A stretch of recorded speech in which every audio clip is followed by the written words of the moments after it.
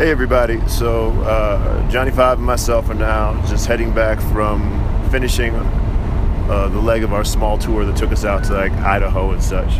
And we're preparing this podcast for you that kind of follows up on our conversations with Greg and Kaylin from Wheelchair Sports Camp. So we're talking to some pretty amazing activists from ADAPT. And we think it's just really, it illuminates a lot of things about the complexity of these issues and like facets of it that many of us have not thought about, and how in many ways universal health care would also allow a lot of people who want to work the ability to do so. So we hope you enjoy this interview and check it out. All right, thanks again.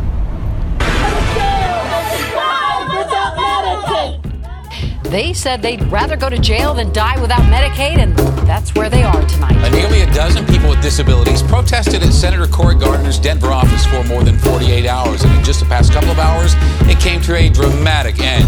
Good evening, and thank you for joining us tonight. I'm Shannon Ogden. And I'm Ann Trujillo. Denver 7's Jacqueline. From here to Bangladesh, I bring the best. Minimal fever, hang the rest. Sing the mess, city close. Seminal research, trainer's lesson. Pain to guess what's next, not criminal either. Feeling more eager to stop abusing or losing my leisure. Till I'm a geezer, not a believer. Nothing sincere, people a diva. Disgusting and meager. Swallow the heater, follow the leader's cadence. Under surveillance, all I'm at ass, accept indifference.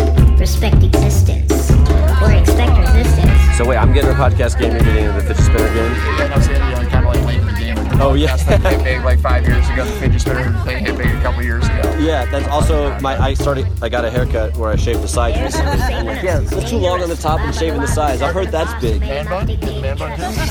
That's too much, that's too ahead for me. No pun intended. 3 or 4 more years. So this is Johnny Five here from Flowbots, and I'm here with some folks from ADAPT. Would you all be willing to introduce yourselves? Josh Winkler. Jose Torres. And I'm Sarah Match. And we just finished being here for the Lives on the Line healthcare rally here in City Park.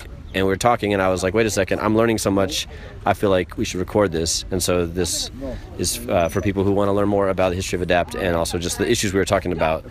Just now you were talking about kind of how you got... So I was talking to Josh, and he knows a lot about the legislative process, and I was like, how did you learn this much? Because he seems to have seen all the inner workings of the beast and know how the sausage is made, and it's very enlightening for me personally. And I was like, how did you learn this? And you said that you just learned this like 5 years ago. Yeah, so I got involved. I got hurt in 1998, moved out to Denver in 1999, been out here ever since, and I got involved out of personal need. I mean, initially it was, my needs were met. When I moved out here, I had Social Security that barely paid my bills. I got a Section 8 voucher, so I got an accessible apartment. I was going to college. I got help from Voc Rehab to pay for my college. Everything was going well. Got a job, was able to earn money, but the program I was on through Social Security Insurance, SSI, had a great work program. So when I first went to work without a lot of work experience, that was how I was able to qualify for this work program called 1619B. And then during the recession, I got laid off. And when I got laid off, I ended up back on SSDI while I was trying to find a job. And that had a completely different set of rules. Okay. But one letter different in the name and a completely different set of rules. And coming off of SSDI, because SSI is built for more people that have never worked. A lot of kids with disabilities end up on SSI. It's people with no work experience. SSDI, or very limited work experience. Yeah. SSD, on the other hand, that's built for if you're working and you become disabled. And so it's based off your earnings and work quarters, and it's all based on how much you've worked. Yeah. Well, by the time I got laid off in 2008, I had enough work quarters, so I got on SSDI. And it doesn't have those generous abilities to be able to work and actually keep your Medicaid. For me, it's all about Medicaid. And I feel like this is something people don't... Well, I feel like people just are ignorant in general about any of the programs and issues that affect folks with disabilities. But I think when you look at YouTube comments and people are having these flame wars and fighting each other, there'll be these interesting arguments over work. And actually, even though some of them were written by people who were saying some toxic things, I thought it was an important discussion because people were saying, well, they get a job, and other people are like, no, they can't, they're in wheelchairs. And they're saying, what are you saying? You're saying they can't work? They can't be a computer programmer? And so this interplay between needing to keep certain funding but also wanting to work, I think is actually pretty important for people to hear about. So you've been wanting to try to find ways to both keep the support and work. So I think that being a podcast, you guys obviously can't see me. So I use a power wheelchair. I'm quadriplegic. I have partial use of my arms. I have no use of my fingers. I have my biceps, but I don't have use of my triceps. I can rotate my arms out, but I can't rotate them back in. I can move my wrist one way, I can't move it the other. So I've adapted a lot of my life, and I'm really independent once I'm up in my wheelchair. I drive. I actually run a machine shop out of my garage now. I am able to do a lot with the technology we have today, and adapting some stuff. I'm able to do a lot with my life, but I can't transfer myself. I've tried for years. Believe me, I don't like having somebody come to my house twice a day and get me dressed, give me a shower, help me use the toilet. I don't enjoy that. I don't enjoy having a bedtime. When I was in college and my friends were going out, I'd say, see you later. I got to go home. I got a bedtime, because my attendant was coming, whatever time my attendant was coming. And that was bedtime. I don't enjoy that. I wouldn't do it if I didn't have to. But I physically cannot move myself in and out of my wheelchair. I don't have the arm use to do that. Without triceps to lock my elbows and lift, there's no way I'll ever be able to do it. And even if I did, I don't use my fingers, so I wouldn't be putting my pants on and off or my shirt on and off. So I'm dependent on Medicaid. And there was a time in my life I thought I could pay my own way, that I could earn enough. I went and got a master's degree thinking 6-figure salary. I'll get there, I'll pay for my own way, I'll get off of all these benefits. And then I found out how much my home health care actually costs. And my home health care is between $40,000 and $50,000 a year. That's not covered by private insurance. That's not covered by Medicare. I'm actually Medicare and Medicaid dual eligible, so a lot of my expenses go to Medicare. That was a real hard reality for me at 24 years old when I was graduating college, getting a job. And so the program I was on through SSI, it held my income down to around $50,000 a year, which, coming off of $550 a month SSI, I felt rich.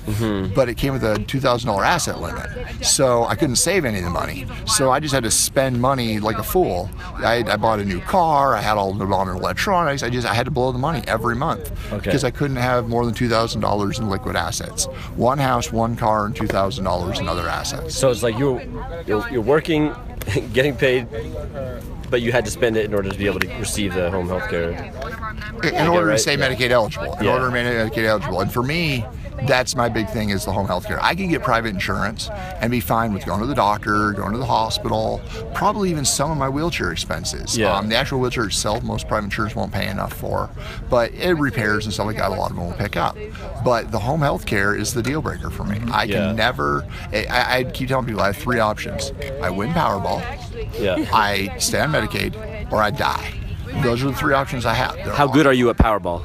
I haven't bought a ticket in about 5 years. Okay, you sound like you're really bad at it. Yeah, that was probably not likely on the table. Yeah, I mean, I'm not saying you should do it, but that seems like the number one way to not win. Well, my driving's got better. I haven't had an accident. I haven't had an accident that's my fault in 5 years. So. You know, I had this car that my last car had a wound on all 4 sides of the car.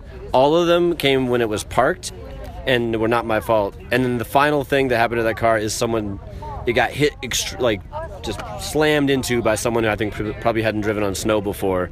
And it was total, but I didn't know it was total because then it got stolen. And then when I got it back, determined that it was totaled, and then I now have a new car. Nice. Yeah, that's how I know a new car. Not quite as bad of a story, but somebody else's fault, and I got a new car. Yeah. It's kind of like a pre-existing condition in a way, right? So my car, your car, and our lives. Yeah. So there are a bunch of us here and in this world that were born into this world with different diagnoses, right? So like Josh speaks about, he acquired his diagnosis a little later on in life.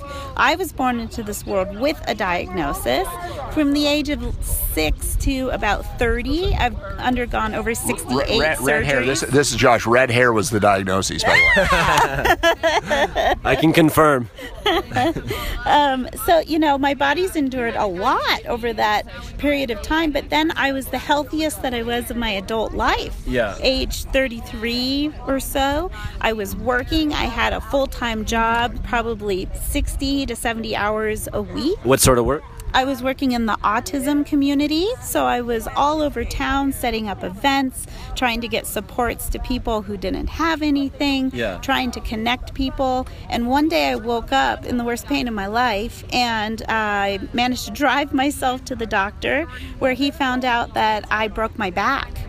So, Wow, so I've had all of these surgeries. I've undergone all of this medical treatment. I've had Medicaid as my ally since I was 6.5 years old. But then when you break your back, you get put into this whole other category of disability, and the needs go way up. So prior to breaking my back, I didn't have assistant care. I was very independent. I was able to drive myself places. I had, like I shared, I had a meaningful job that actually paid me somewhat what it was worth. Right. And I was having the time of my life. And now I'm still having the time of my life. And I require so much more durable medical equipment. I require assistant care daily just to get through my life. And I know that if Medicaid is taken away, that's my lifeline. It's taken away as well. So I would be not far in line behind my friends who definitely will die if Medicaid's taken away. So as far as your relationship to work right now, I mean, and the activism that you've been involved in, so are you a member of ADAPT?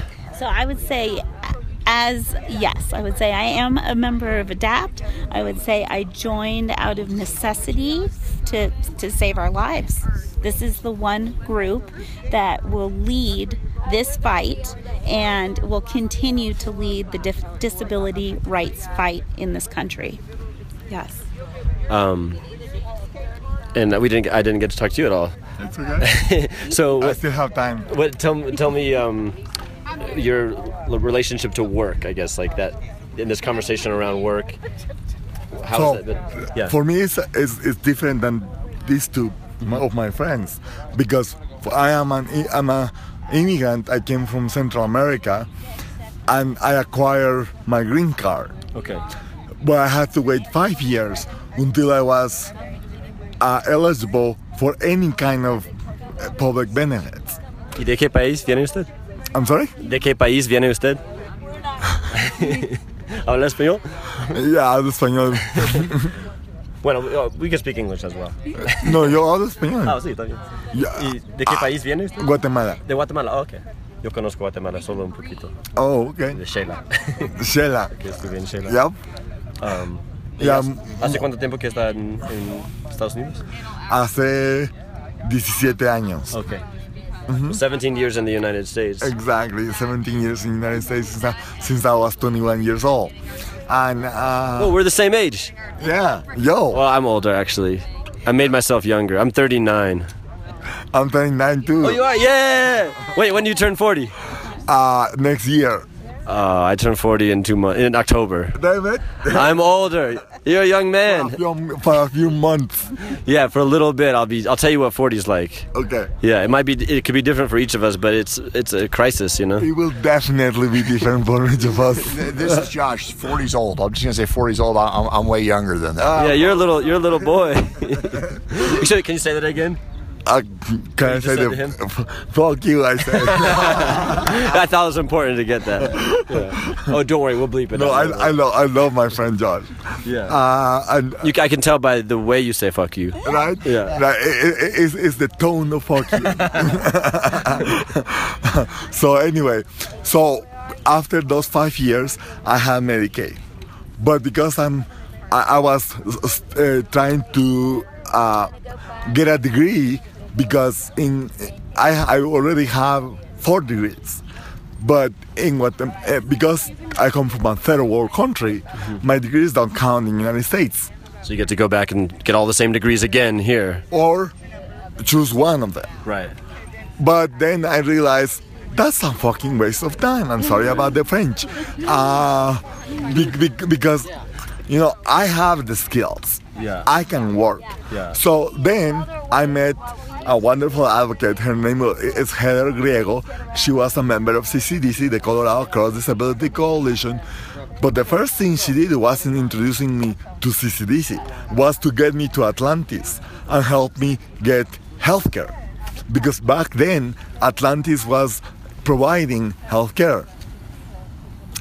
Atlantis is the birthplace of ADAPT for Denver, 1978. And Atlantis is a center for independent living. And they are one with ADAPT. So for years they provided me with healthcare for basically no money.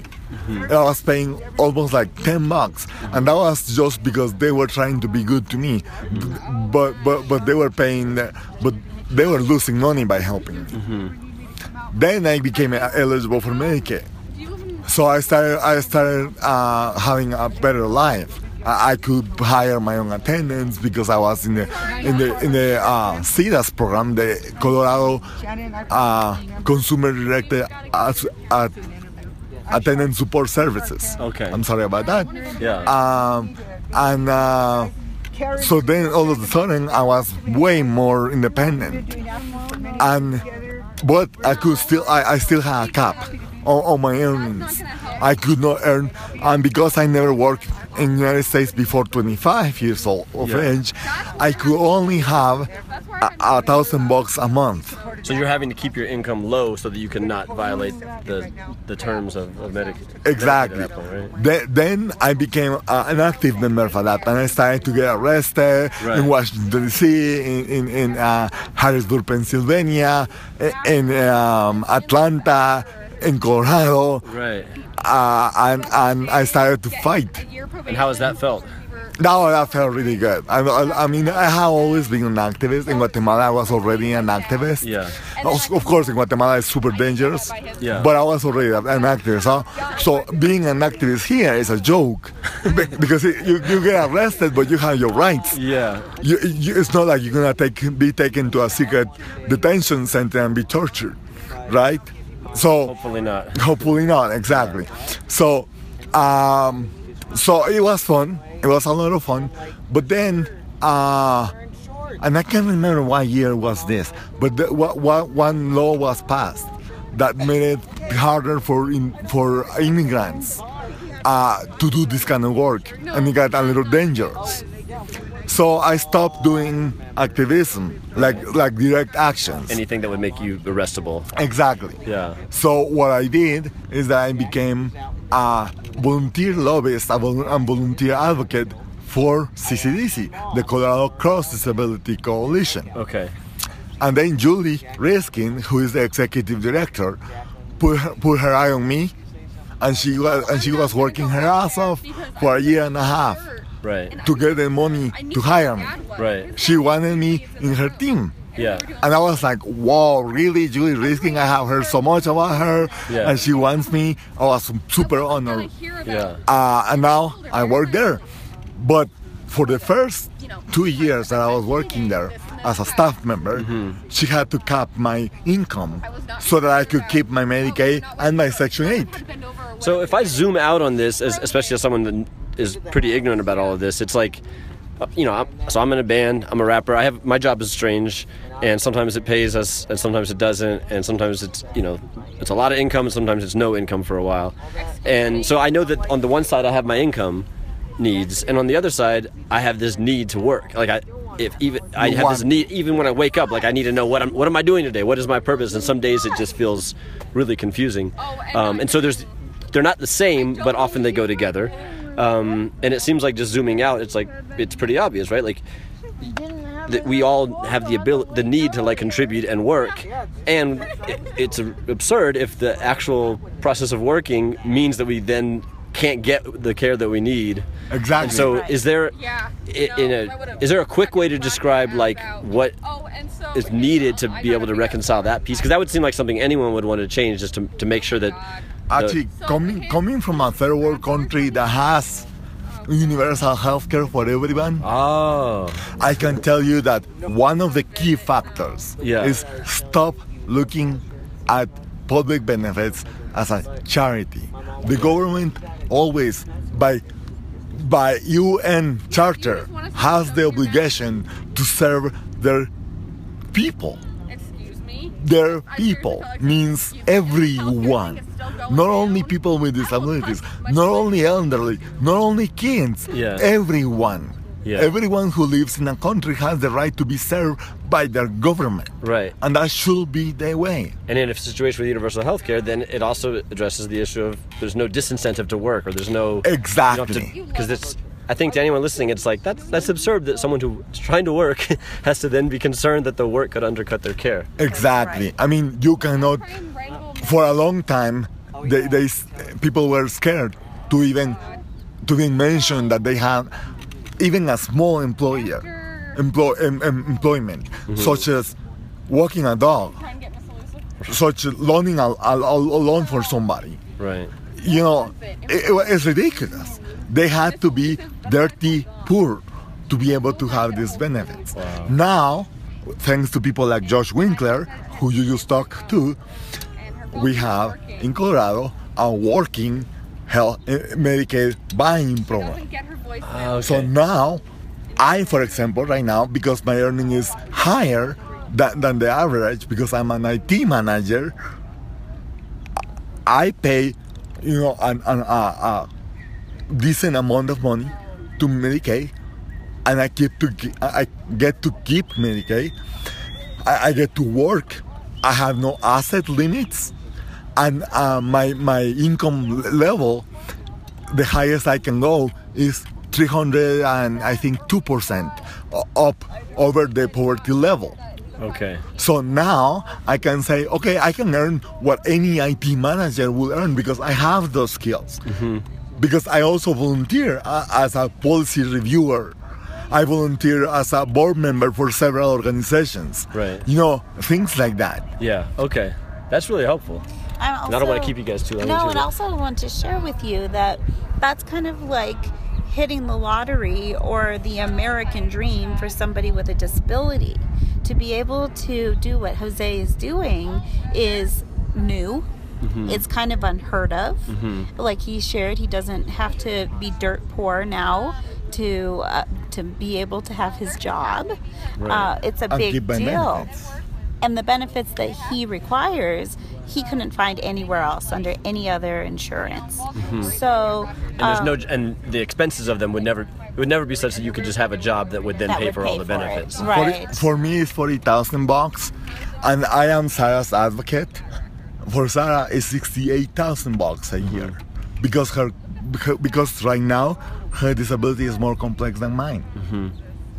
Yeah, so the one piece you said, we were talking macro and micro, right? Yeah. So in the disability community, we talk a lot about the transition age for individuals, like 18 to 21. What happens after they leave public school systems, right? The idea is that everyone's going to go out and get a job.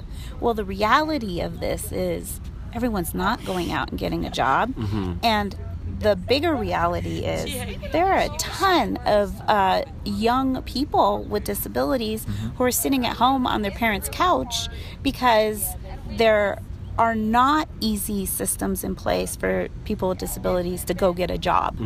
The jobs that are available are not always what the individual wants to do with their life. Right. It's kind of can. Exactly. It's kind of like, we're gonna fit you a peg into a hole. So it looks really beautiful what we're trying to save, and that being said, there's so much work to be done. Right. So don't just cut a system that's working just because it's not working for some people in this country. We can make it work for everybody in this country. That's one of the things I kept saying during this for almost 5 weeks that we have been fighting tooth and nail to save Medicaid. What I kept saying to senators, when I kept tweeting, what I kept putting in Facebook is, I know we have a broken system.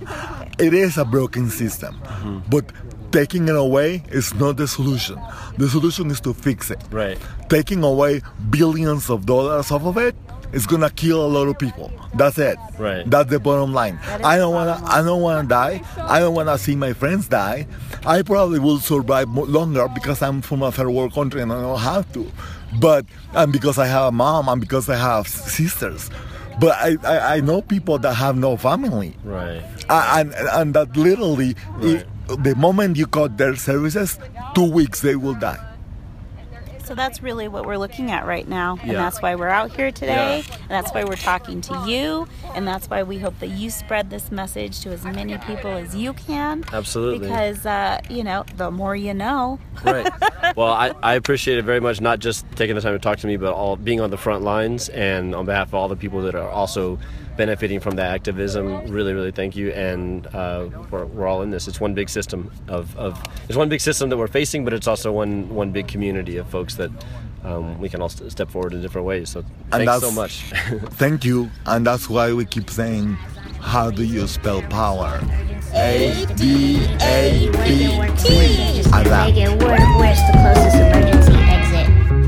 Come on. Take the stairs in case of fire.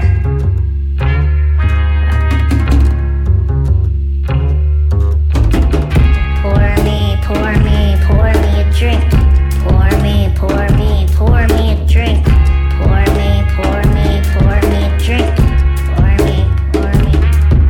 All these blouses and verses, houses and purses, couches and curtains. I was raised in the circus by nurses and curses.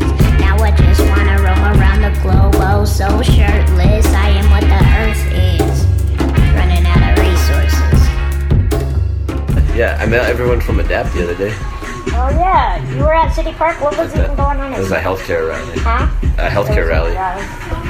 It's hard to keep up. This is so much stuff. They're like full-time fucking rescues. Yeah. So thanks for listening, y'all. And once again, as always, if you like this, we hope you'll subscribe and tell people about it. And you can look in the description for all kinds of details on what ADAPT is up to right now, and stay current about what's happening with the healthcare debate in this country. Let's start moving it forward rather than always being on the defense. Yes, absolutely. And we'll be back Friday with a little bit of an extra for you, and see you again next week. Shout out to Sean for making the background noise.